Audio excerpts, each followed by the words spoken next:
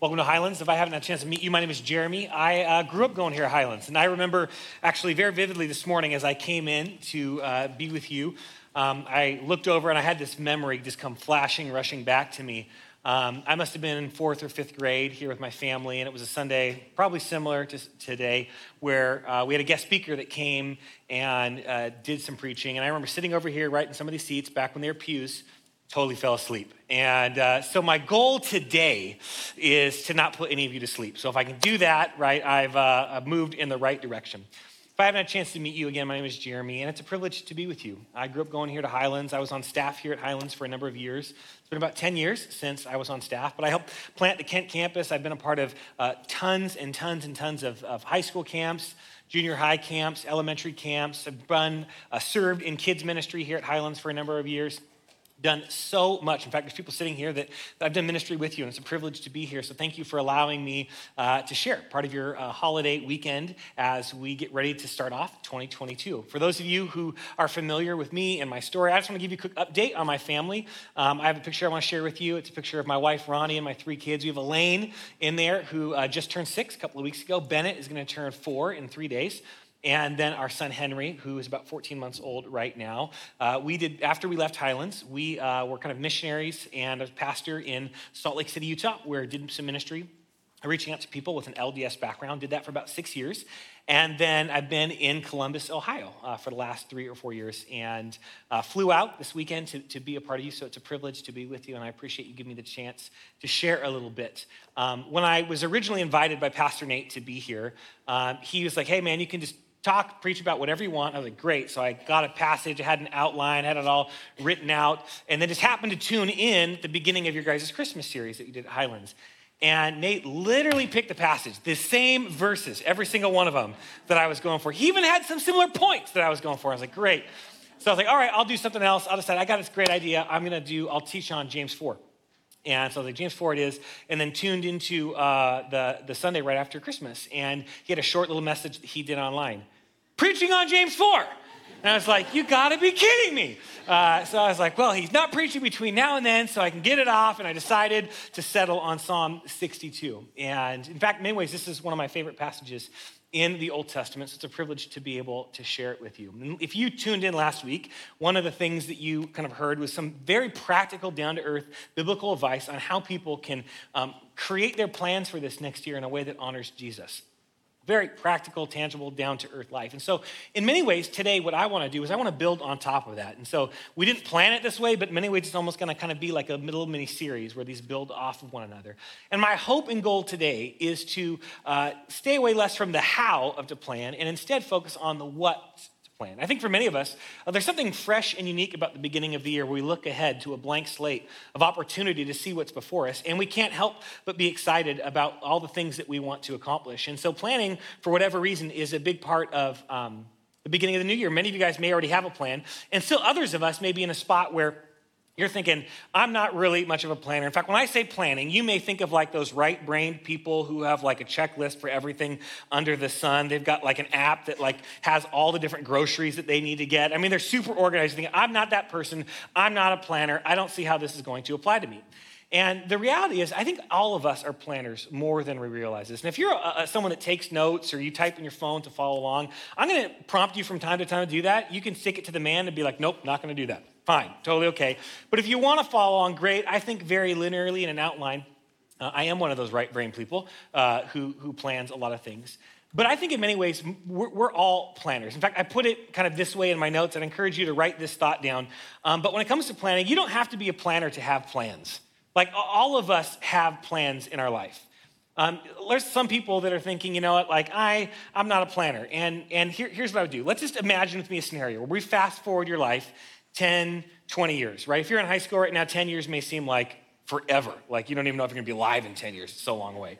Especially if like you're in 4th or 5th grade, you're like, I can't even imagine to middle school, let alone adulthood. But just imagine with me, 10, 20 years down the line. And just imagine me, what does your life look like? Because if you were to kind of think about that, what do your relationships look like? What do your finances look like? Where are you living? What are you doing?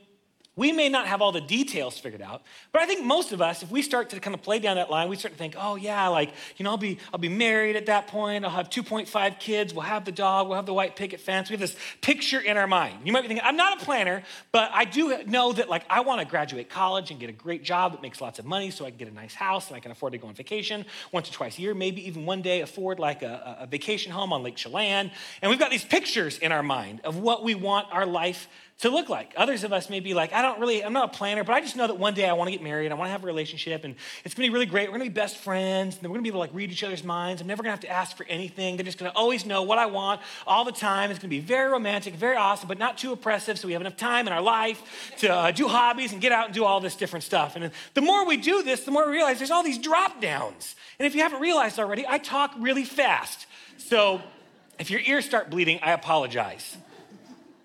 And still others of us are at a spot where we're thinking, I'm not a planner, right? I just go with the flow because here's what I found in life. If I start planning now, I know that life doesn't go according to plan, and I don't want to get disappointed anymore. So I'm just going to go with the flow and see what happens and see how life comes my way. But even that is a plan in and of itself. We all have plans, and our plans aren't neutral. In fact, if you were to even seriously consider your plans, I think we'd start to recognize that in many ways, our plans are an expression of something. I kind of wrote down this thought as I was thinking about it. Oftentimes, our life plan is a kind of a reveal. It reveals and defines kind of how we define success in life. There's something about our life plans that reveal how we define success. We have this picture in our mind of what we want our relationship with our kids to look like, because down the road, we know that when our kids become adults, we don't have a certain kind of relationship with them. We have this picture in our mind of the type of career we want because we want to have a career that's meaningful and impactful. We have a picture in our life of what we want our romantic relationships to look like or our friendships to look like, because in many ways, those plans are what we define success with in life. This is why when plans don't go the way that we want them to go, it can be crushing for us. In fact, some of you may be here right now and you're not quite sure what you believe about God or the Bible because your plans have been crushed. And when your plans were crushed, it put you into a faith tailspin. Maybe you were raised going to church and your relationships didn't turn out the way you want. Your first marriage didn't turn out the way you want. Or maybe you thought you would be married by now and you're not. Or you thought you would have gotten that job that's just meaningful and impactful and makes a lot of money and you just feel like you're just pushing papers.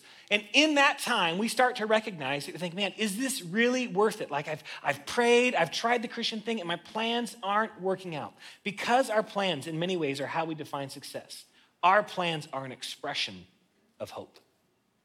They're really, in many ways, what we're basing our life on, what we're hoping will be true about our future in the world. And so in many ways, our plans are more than just some details about how we want to get from point A to point B in 2022. They are an expression of the core of who we really are in life. And so it's important for us to not just go through life planning the way that we've always planned or planning the way that other people plan, but in many ways, when we look at all the opportunities we have to engage Scripture and see if maybe there are some truths, some guiding principles that we can mine to help us live a Jesus-centered life when it comes to our plans in 2022. So the passage that we're going to look at today, we read a few moments ago from Psalm 62. And I'll be really clear, this is not a passage that is specifically designed on how to plan your life with 3 helpful planning points that you could put into a blog and plan your whole life and go from there. However, there are a number of underlying truths that the writer of the Psalm, David, was assuming as he was approaching his life, as he was analyzing what was going on in his life, and as he faced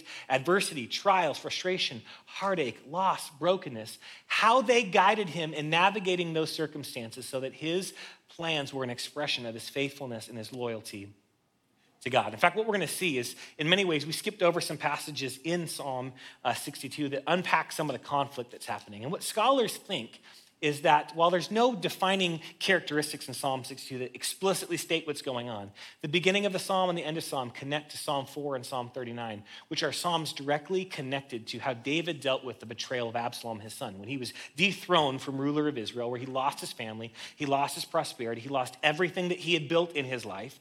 And what we see is that in this moment, we see a genuine, honest expression of how he navigated those plans not working out. And from those, we can take truths to apply to our life regardless of where we may be. So if you have a Bible, I want to invite you to open up to Psalm 62. We're going to read through it. And if you don't have a Bible, we're going to throw the verses on the screen behind me so that you can follow along. But I'm just going to kind of dive in to Psalm chapter 62. This is David writing. He says, I am at rest in God alone. My salvation comes from him. He alone is my rock and my salvation, my stronghold. I will never be shaken. In modern terms, we have a phrase called someone who's being centered. It's a psychological term. Someone who's centered is someone who's operating from a place of security, of comfort, of confidence, and of courage. Someone who recognizes that when they're centered, they can deal with all the adversities of life and they can power through it with courage and joy and peace and goodness, much like the song that we sang just a few moments ago. And in many ways, what we see is David is describing his relationship with God, and it perfectly aligns with how modern psychology describes what a centered, confident person looks like. He mentions in verse 1 this idea of rest, that he's at a spot of comfort. Even though everything is falling apart, he's taking that moment like you get after Thanksgiving when you've eaten all the good food and you sit on the couch and you watch football and you're just like, that's what he's feeling. As his life is falling apart, he's at the center of just comfort. He talks about this idea that he's at a stronghold. I will never be shaken. He's got a level of confidence that the circumstances of his life cannot touch. And he gets to a place where he talks about my salvation, that my deliverance from my immediate problems right here and right now, he can connect and find in God. And so in many ways, what he's describing is the opportunity and the invitation that every single person has available to them. Especially if you are a follower of Jesus, this is the target that David is inviting us into. And we'll see that as we continue to unpack this. But here's what I know describing David and his relationship with God right here, right now. There's probably a gap in your life and in my life between what we see here and how you go about navigating your plans in your life. I mean, this sounds great. We may want this. We may think, this is what I want in my life, but this is where I'm at. And I think if we're really honest and we were describing our plans and how we navigate our plans, whether they're good or they're bad, they work or they don't work, is that in many ways, we don't start with Jesus. They're very me-centered. In fact, I would encourage you to write this down. When it comes to our plans, I think that for many of us, we come to a place where most of our plans are Jesus-flavored, not Jesus-centered. Right, you guys know this, right? There's a difference when something is flavored, like with all natural flavoring. It's like, that is definitely not banana, right? That's not the real thing. It tastes like chemicals. For many of us, when we come with our plans, we do the same thing. Because our starting place for as we envision our future, it starts with us and it ends with us. And here's what I know about a meaningful life. A meaningful life is never a life that just ends with you. Every single person who's facing the end of their life and looking back on everything that they've accomplished, the thing that matters most to them is having an impact beyond themselves. If your goals start with you and end with you, in the end, you will only have yourself to show for yourself. And we all want a life. Even if you're not a Christian, you may be thinking, I want that. I want a life that's meaningful. I want a life that lasts beyond that. And as a follower of Jesus, the biggest disconnect we have towards this kind of faith and this kind of confidence and courage is the fact that for many of us, we start with ourselves, we bring those plans that are about ourselves and for ourselves to Jesus, and we ask him to bless those plans while we pray for them. And we think we have this kind of math that we appropriate our life to, and we say that me plus kind of a little bit of Jesus equals everything that I want in life. That's what I'm aiming for, and that's what I'm going for. But what we're going to see in Psalm 62 is David actually has a totally different math set to work with. He's talking about a Jesus-centered math, one that doesn't start with you, but actually starts with Jesus. What are his plans, his hopes, his goals for your dreams? In this, we see David, someone who has comfort, someone who has confidence, and someone who has security. And in many ways, what David is saying is that if you want those things, you need a new way of following Jesus this next year when you go about laying your plans for 2022. In many ways, David has a different math set. And this is what I'd encourage you to write down because this is a big takeaway from what I hope you walk away with today. That the math that David is working with is Jesus plus nothing equals everything. Back at the title of a great book by a man named Tullian Tchigivian. Someone whose life literally fell apart. The pastor who was caught in adultery, lost everything, lost his relationship, lost relationship with kids, lost so much. And he just recently wrote and updated this book, talking about Jesus plus nothing equals everything. And in many ways, what David is talking about is coming to a place where my goals don't start with me, they actually start with Jesus. If you want security, David is saying, plan to find it in Jesus. If you want comfort in 2022, plan to find it in Jesus. If you want courage and conviction, plan to find it in Jesus. Because if 2022 is just like 2021 and 2020 and 2019, and it starts with you or ends with you, in the end, you will wish you had more to show for your life, especially if you're a follower of Jesus and you recognize that your life is a gift from God that you should steward for his glory and his purposes in the world around you. So we're going to skip verses 3-4 because in many ways, David's unpacking the conflict and the tension that he is walking through. And we're going to, again, get to verse 5. So if you want to follow along in verse 5, it says this. David repeats himself. Rest in God alone, my soul. For my hope comes from him. He alone is my rock and my salvation, my stronghold. I will not be shaken. My salvation and my glory depend on God. My strong rock, my refuge is in God. Trust in him at all times. You people, he's talking to you and me, not just himself anymore. He's transitioning and talking to you and me. Trust in him at all times. You, me, pour out your hearts before him. God is our refuge. It's easy to miss the power that exists just because this is a piece of poetry. He starts talking about this idea that rest in God alone. Are you weary and tired of the rat race? Are you weary and tired of being pushing for more, the next promotion, the next job, the next homework assignment, the next thing that's around the corner, the next event, the next thing with your kids? David is offering us rest for our soul, rest that brings satisfaction and comfort. He continues talking this idea that in God alone, he is his rock and his salvation. Then he says this, my salvation and glory depend on God. Every single one of us have a sense of glory that we look to in ourselves. What's that thing in you that you are most proud about you? Maybe it's something you've accomplished at work. Maybe it's the way that you're raising your kids. Maybe it's something that you've accomplished financially. Maybe it's something that you've done on the sports field. Whatever it is, we've got these things that when we look at ourselves, they're the thing that we're most proud of about ourselves. That's our glory. The thing that we can't wait to show off to other people and lead with our best foot forward.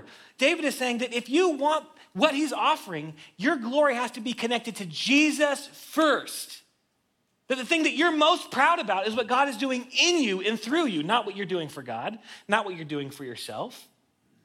He's coming to a place where he's saying, man, you want a sense of glory that lasts, a sense of pride?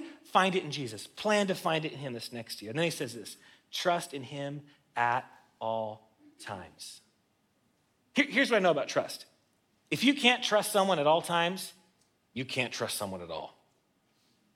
Every single one of us that have little kids, you know this, right? When they come up to you and say, hey, can I have scissors, glue, and glitter? You think, I don't trust you, right? Unless I'm right here watching and in control, I don't trust you. This is why you can't have this if I'm not in the room, because I don't trust you. For many of us, we say we trust Jesus. We sing about trusting Jesus. And then we come to a place that we trust him in some things, maybe even for our eternity. But we don't trust him with our life. We don't trust him with our wallet. We don't trust him with our romantic relationships. We don't trust him with our identity. We don't trust him when we need to forgive when we don't want to. We don't trust him when the wrong political party wins. And what David is saying right here is he's bringing up this idea of the exclusivity of following Jesus. A Jesus plus nothing equals everything means that you have to embrace the nothing. There's an exclusivity feature. Now, if you grew up going to church, when I say exclusivity, you might start thinking like John, the Gospel of John, Jesus is the way, the truth, and the life. No one comes to the Father except through him. That's true. But David's actually talking about something more practical here. He says 4 times, in God alone, which means that when it comes to our plans, he's saying that when you're making your plans for 2023, are they based in Jesus alone? Are they based in his plans, his goals, his desires, and not just yours? I think in many ways, if we were to distill the main point, the truth, the first principle that David's trying to help us understand, it would be this principle right here, that more is less. And this is hard because we grow up in a culture that teaches us over and preaches to us over and sells us over and over and over again that the good life is the one with maximized opportunities. That you know life is good when you've got so many different opportunities. You've got so many different things that you can accomplish, so many different doors open to you. That's the good life. And what David is saying is that if you want an abundant life, if you want a confident life, if you want security that can never be taken or shaken, if you want confidence that is not connected to other people but is connected to something eternal, you have to embrace exclusivity. You have to recognize that actually, if you want more, you need to embrace less. Some of us are starting to realize that with our stuff, which is true, but he's talking about so much more. In fact, it's our desire for options and for more that actually keeps us from going deeper and experiencing God in more profound ways. Right? This is why we're hesitant to maybe join a small group, because that would be one more night of the week that's spoken for. This is maybe why we don't want to serve on a Sunday, because we're thinking, man, that's one more Sunday I know I can't sleep in anymore. It may be a lot of different things, but we end up coming to a place where we will say no to a great thing to preserve the options for a bunch of good things. And what David is trying to help us understand here is that if you want to dive in and experience Jesus in a more profound way in 2022, if you want your plan to be more like Jesus in 2022, you have to embrace less. You have to say no to a whole bunch of good things so you can say a loud and resounding yes to the greatest thing. This is just a principle of life. It's not even a Christian thing. This is just the way that the universe works. We've all experienced this every time we don't know what we want to watch, but we open up Netflix to see what's on. You've had that experience, right? You sit down and think, the kids are asleep, I got my homework done, I can lay down whatever it is, whatever stage of life you're in there, and you get the remote and you start flipping through, and maybe you watch a trailer or two, and you keep on scrolling, and you add 20 different shows to your watch list, and all of a sudden it's been an hour and a half and you've watched nothing. It's called the paradox of choice. That actually, when we maximize choices, we actually become paralyzed and don't accomplish or do anything. And if we're honest parents, we're even teaching our kids this all the time. This is why they're in like 40 different sports all at the same time with all the different school activities. We want them to have all the different opportunities and options that we never have. We think if I just maximize the options that my kids have, they will be better off long term. And we are subconsciously undermining how God created them and us to work and thrive spiritually. That one of the best things that we can actually model for the next generation is a life of decisive and vocal yeses to the things that matter most, and helping them navigate that. This is one of the reasons why psychologists say as people go off to college and young adulthood, they are becoming paralyzed because no one ever taught them how to say no to a good thing so they can say yes to the things that matter most. As a follower of Jesus, one of the best skills you can ever have is learning how to say no. Because when you say no, you create margin in your life to say yes for the things that matter most. That's the first thing that David's trying to help us understand, that more is less. And then he continues unpacking. Starting in verse 9, he says this: common people are only a vapor, important people an illusion. Together on a scale, they weigh less than a vapor. He's pointing out multiple times, right? There's something about life. Life is just not what you expect. The importance, all the things that we accomplish and we think are great are a mirage. They're here today and gone tomorrow. In many ways, what he's trying to help us understand right here is that life is short. Again, you don't have to be a Christian to recognize this principle. Many of us feel this intuitively. Before we continue, I want to do something that's maybe a little bit different. Maybe you've never done this before, and sorry if that's you, you're stuck. You can't go anywhere. So we're going to do this. I want to invite you to close your eyes with me for a second and just walk through a practice. So to go ahead, close your eyes, just think for a second. And kids, you won't have as much life experience, so it's going to be a little bit more difficult, but follow along as much as you can. All right. I want you to think back to when you were a kid and think about your favorite hobby and activity.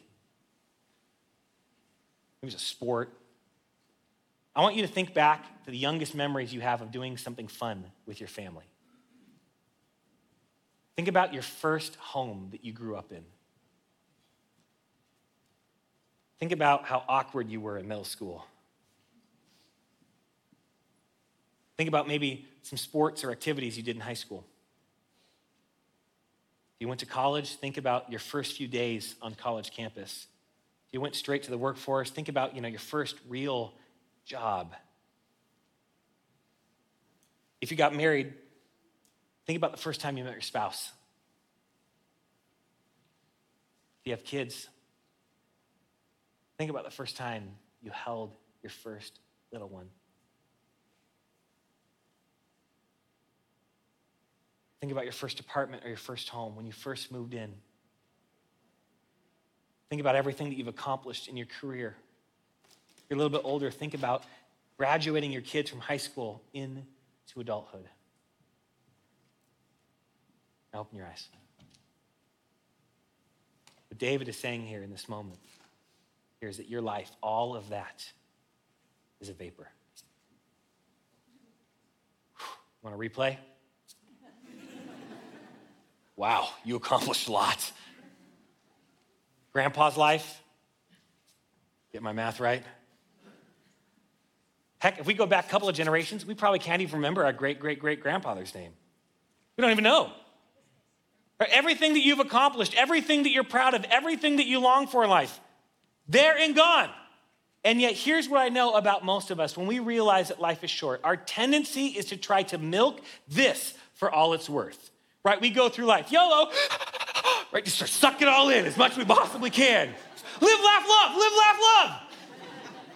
Trying to maximize it for all of its worth. And we wonder why.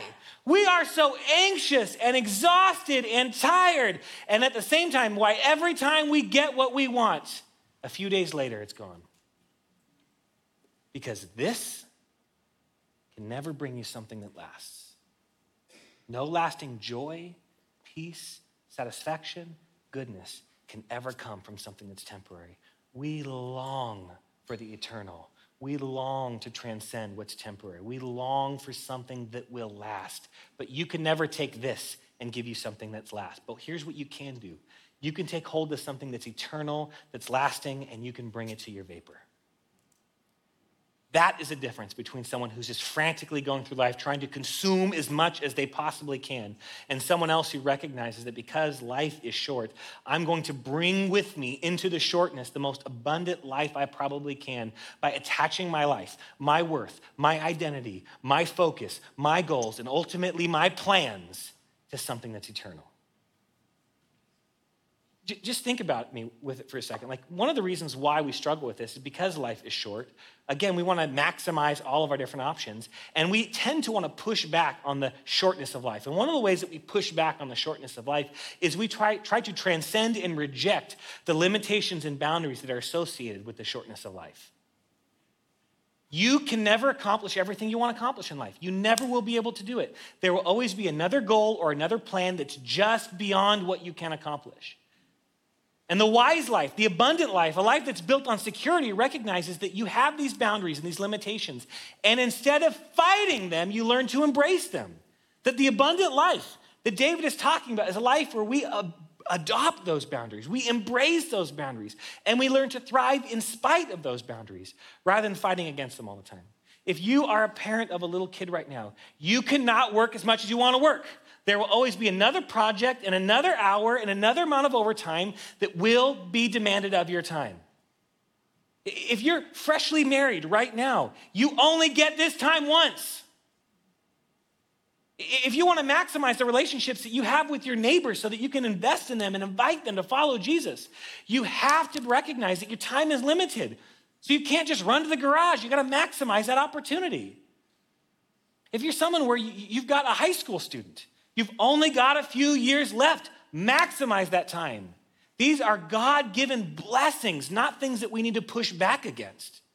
And when we learn to adopt those boundaries and adopt those limitations, it actually makes life richer, less miserable, more peaceful, and ultimately more freeing. Because here's the truth of the gospel. The truth of the gospel is every unmet desire that we long for, that we will no longer be able to taste and appreciate because of the limitations and the shortness of life, will be fully and finally met in Jesus when he comes back and we are resurrected. The hope of Christianity is not your best life now, is the best life in the life to come. It is to recognize that every longing that will never be met because of the shortness of life, you will get back and then some with Jesus in eternity, which frees us up to embrace where we're at, to live with peace and confidence and courage and joy. Why? Because we're actually living within the boundaries that God created us to live with. Boundaries are not things that should be transcended and fought against. These are things that actually are good for us. The hard part is that in our culture, we're told and we're sold over and over and over again that boundaries and limitations are forms of oppression, that you should throw those off, that you should transcend them, that you should fight them against at all odds. But here's what I know about people who devote their life to doing that. They become miserable. If you try to do it all, you will do nothing. If you try to be everything to everyone, you will be a nobody. If you try to have everything that you've ever wanted, you will alienate the people that matter most. The way that you free yourself up to love, to care, to invest in others is to be a person that joyfully and willingly adopts the boundaries that God has on your time and your season in life. If you're early in your career, it's not time to be the boss. So focus on the season that you're in right now. If you're in a season where you're in school and you're looking forward, your time is to devote yourself to your studies and to becoming the man or woman that God created to be now. Because here's what I know. You bring your character with you wherever you go. What better time to focus on now before you're working? The person who actually stands up for what's right in the corporate world is the person who cultivated that character when they were in school. Embrace the season that you're in now. Quit pushing back on the boundaries that God has sovereignly placed in your life. These are not bad things. They're good things, ultimately for your thriving, for your good. So if you want to live a Jesus-centered life, if you want to be someone that brings your goals to him and starts with what he wants, first, remember, you got to go to a place where you recognize that more is less. So you exclusively embrace the things that matter most. And then second, you recognize that life is short. You'll never be able to accomplish everything that you want. So you need to strategically, with wisdom and discernment, choose the opportunities that will maximize God's plans for you in your life right now. Here's a way to do that. You're going to probably have so many different opportunities this next year. Here's a couple questions to think about as you're thinking about those opportunities. How does this opportunity help me behave and live more like Jesus? How does this opportunity allow me to leverage my influence and my resources for his kingdom? How does this opportunity help me become the man that I think, or the woman that I think God is calling me and creating me to be? And lastly, how does this help me experience Jesus in a more profound way this next year? Those are Jesus-centered questions to assess the different options that are before you. And it touches everything. Here's a simple way, right? Some of us were thinking about our goals and our plans for 2022. We're thinking, this is the year. I know I've been saying it since 1995, but here we go. This is the year. I'm losing 25 pounds. Here we go for it, right? We're going to get down. The washboard abs, they're coming. And we could think, oh man, that's just vain. I'm just focusing on my beauty. But here's what I know it's true. As a follower of Jesus, as a pastor, my body matters to God. And I will never have the energy and the vitality and the longevity I need to maximize my impact in my children's lives, in my wife's life, and in my people's life at my church if I'm unhealthy. If I get healthier, I sleep better, I have more energy. I have more of me to give away. And so I'm connecting very practical, tangible ways to help me experience the goodness of God in new ways, of giving myself away like Jesus on a more regular basis. Think about your finances, right? Maybe you want to get rid of debt and you want to create some financial margin in your life. You could do it for yourself so you could buy more stuff, or thinking about those questions, thinking through, what if I become I got financial margin so I can actually take Jesus at his word and believe that giving is better than receiving and become more generous. Maybe it's to recognize that I'm going to create financial margin so I can invest in what God is doing in the greater picture of the world.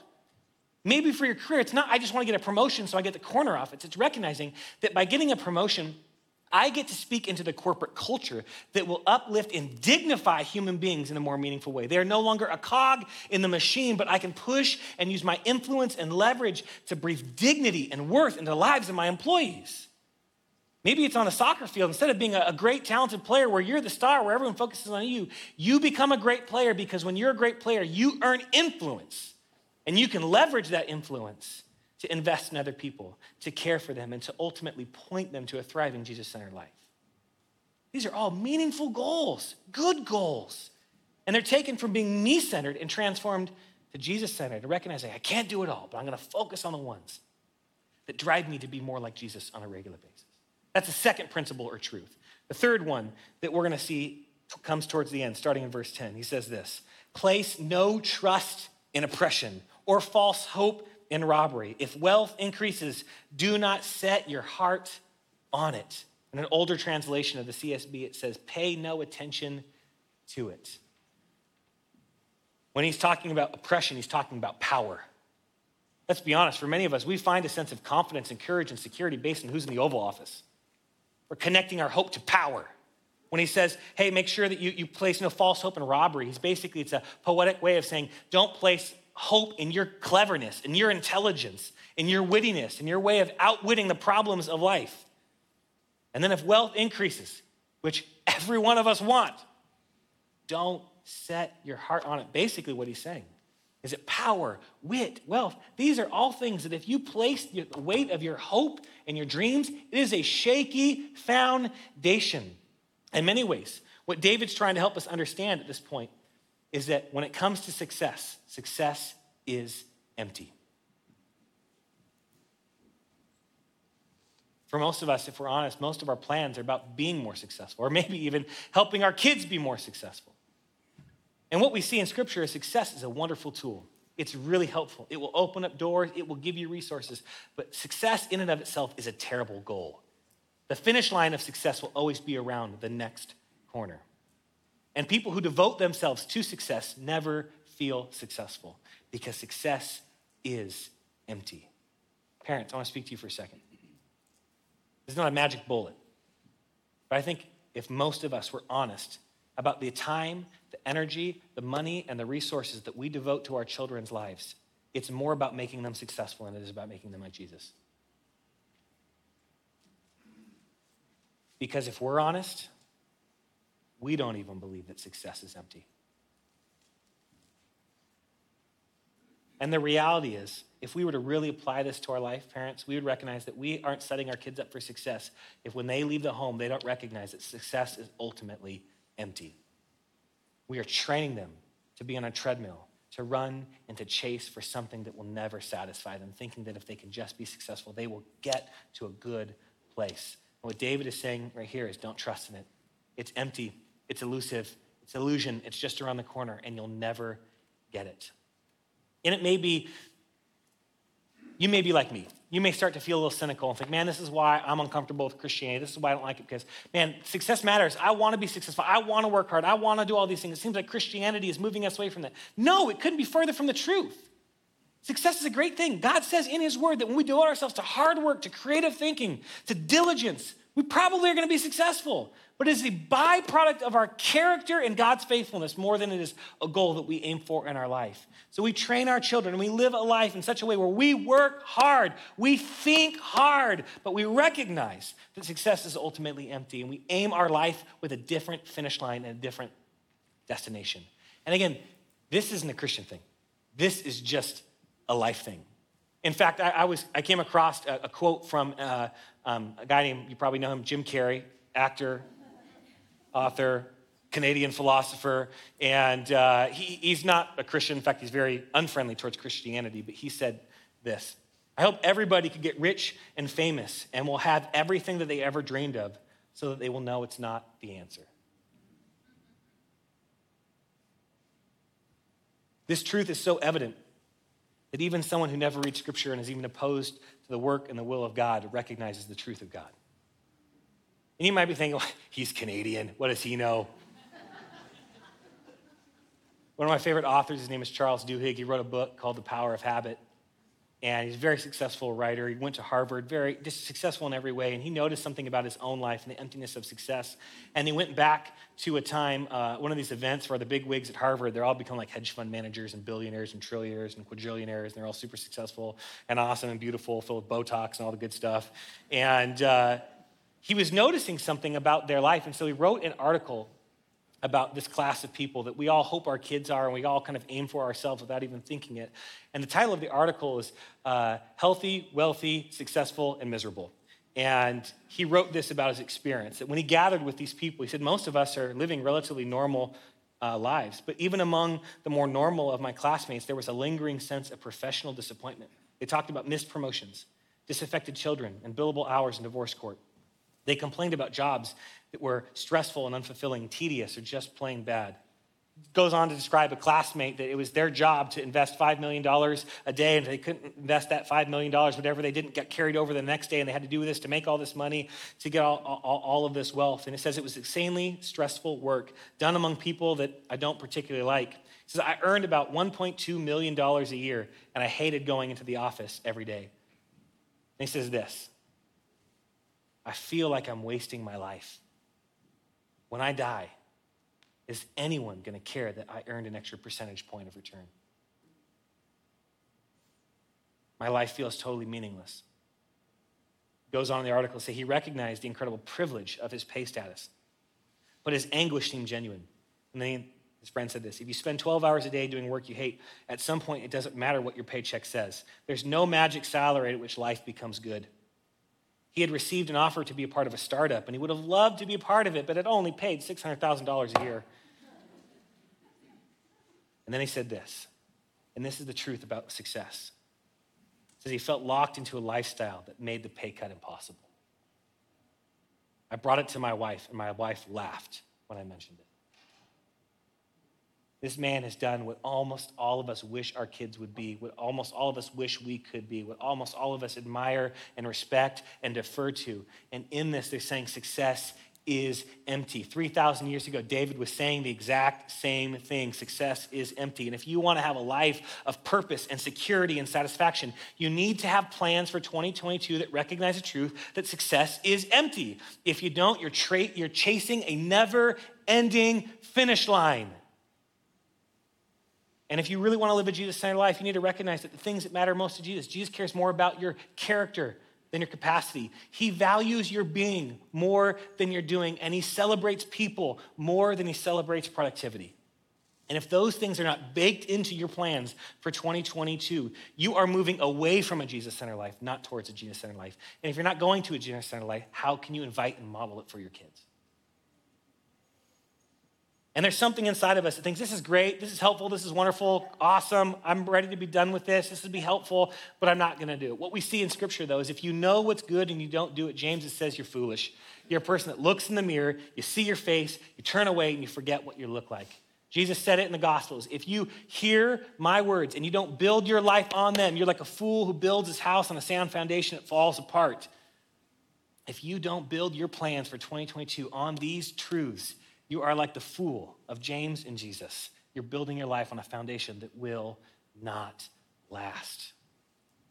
And I think most of us may say, I want this. I want to live this way. I want to be this kind of man. I want to be this kind of student. I want to be this kind of woman. But when I look at my life and everything else in the world, I just recognize there's so much that's out of my control. I can't do everything that I want to do. I feel so helpless.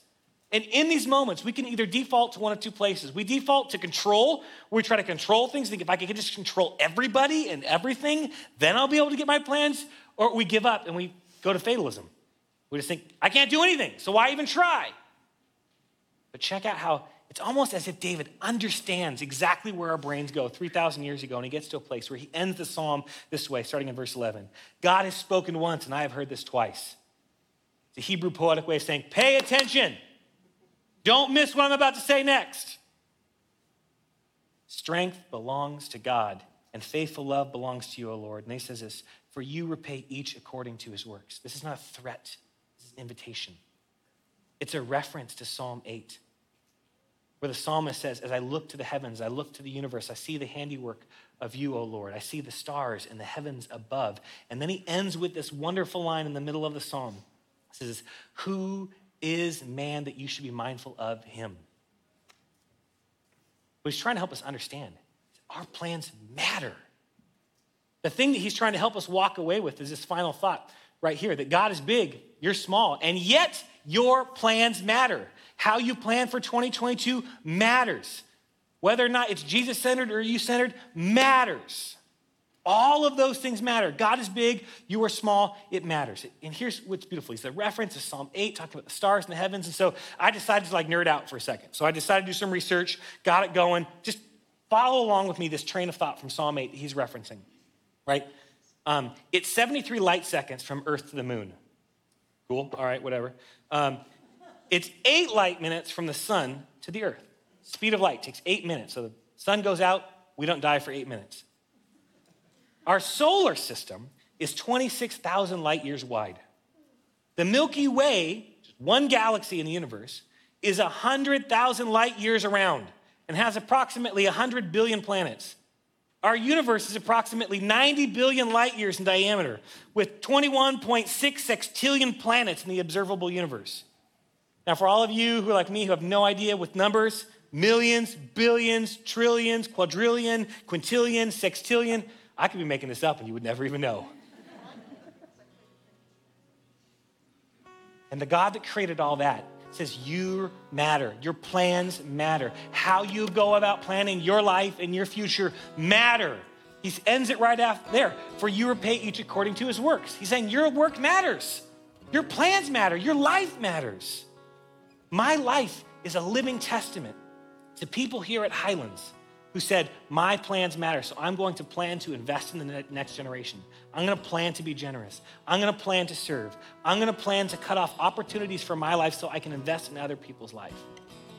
There are men and women sitting here right now that my story is connected to you. When I was in Utah, during my time at my church there, we baptized about 600 people. Most of those were people that were connected to the LDS faith. Most of those were adults. Incredible impact. Just even this last Christmas Eve, we don't do this a lot at my church, but occasionally we do. Christmas Eve is one of those where we invite people to experience and meet Jesus for the first time. And just a single evening, just at my campus alone, not the whole church, my campus alone, 22 people decided to follow Jesus for the very first time in their life. 19 of them were adults, 12 of them were men. This is an opportunity of great faithfulness on behalf of God, and it's connected back to people's faithfulness here at church, Highlands. I am who I am because of many people here. God wants to honor your plans. He wants to use your plan if you will simply bring them under his authority, bring them under living them as Jesus-centered. If you really want to accomplish everything, it's Jesus plus nothing. And when it comes to 2022, I hope your plans are Jesus-centered and not you-centered. Would you pray with me? Jesus, you are good, you are faithful. In many ways, everything that I've accomplished is a speck in light of history, and yet my plans matter and their plans matter. And I pray that for all of us, we would recognize the humbling opportunity we have to work for good, to be a part of something great, to connect our life to something eternal, to find security and comfort and hope in you. As we get ready to wrap up the service and we sing to you, God, what better way to start off this next year than singing in Christ alone? Because it's in Christ alone that we can plan to find hope. It's in Christ alone that we can find peace. It's in Christ alone that we can experience satisfaction that will never go away. It's in Christ alone that we can experience security that can be untainted and unchallenged by the circumstances of this world. So be with us this year as we seek to follow you honestly and wholeheartedly. May you be the cry of our heart and the anthem of our life in Jesus and Jesus alone. It's in your name that we pray. Amen.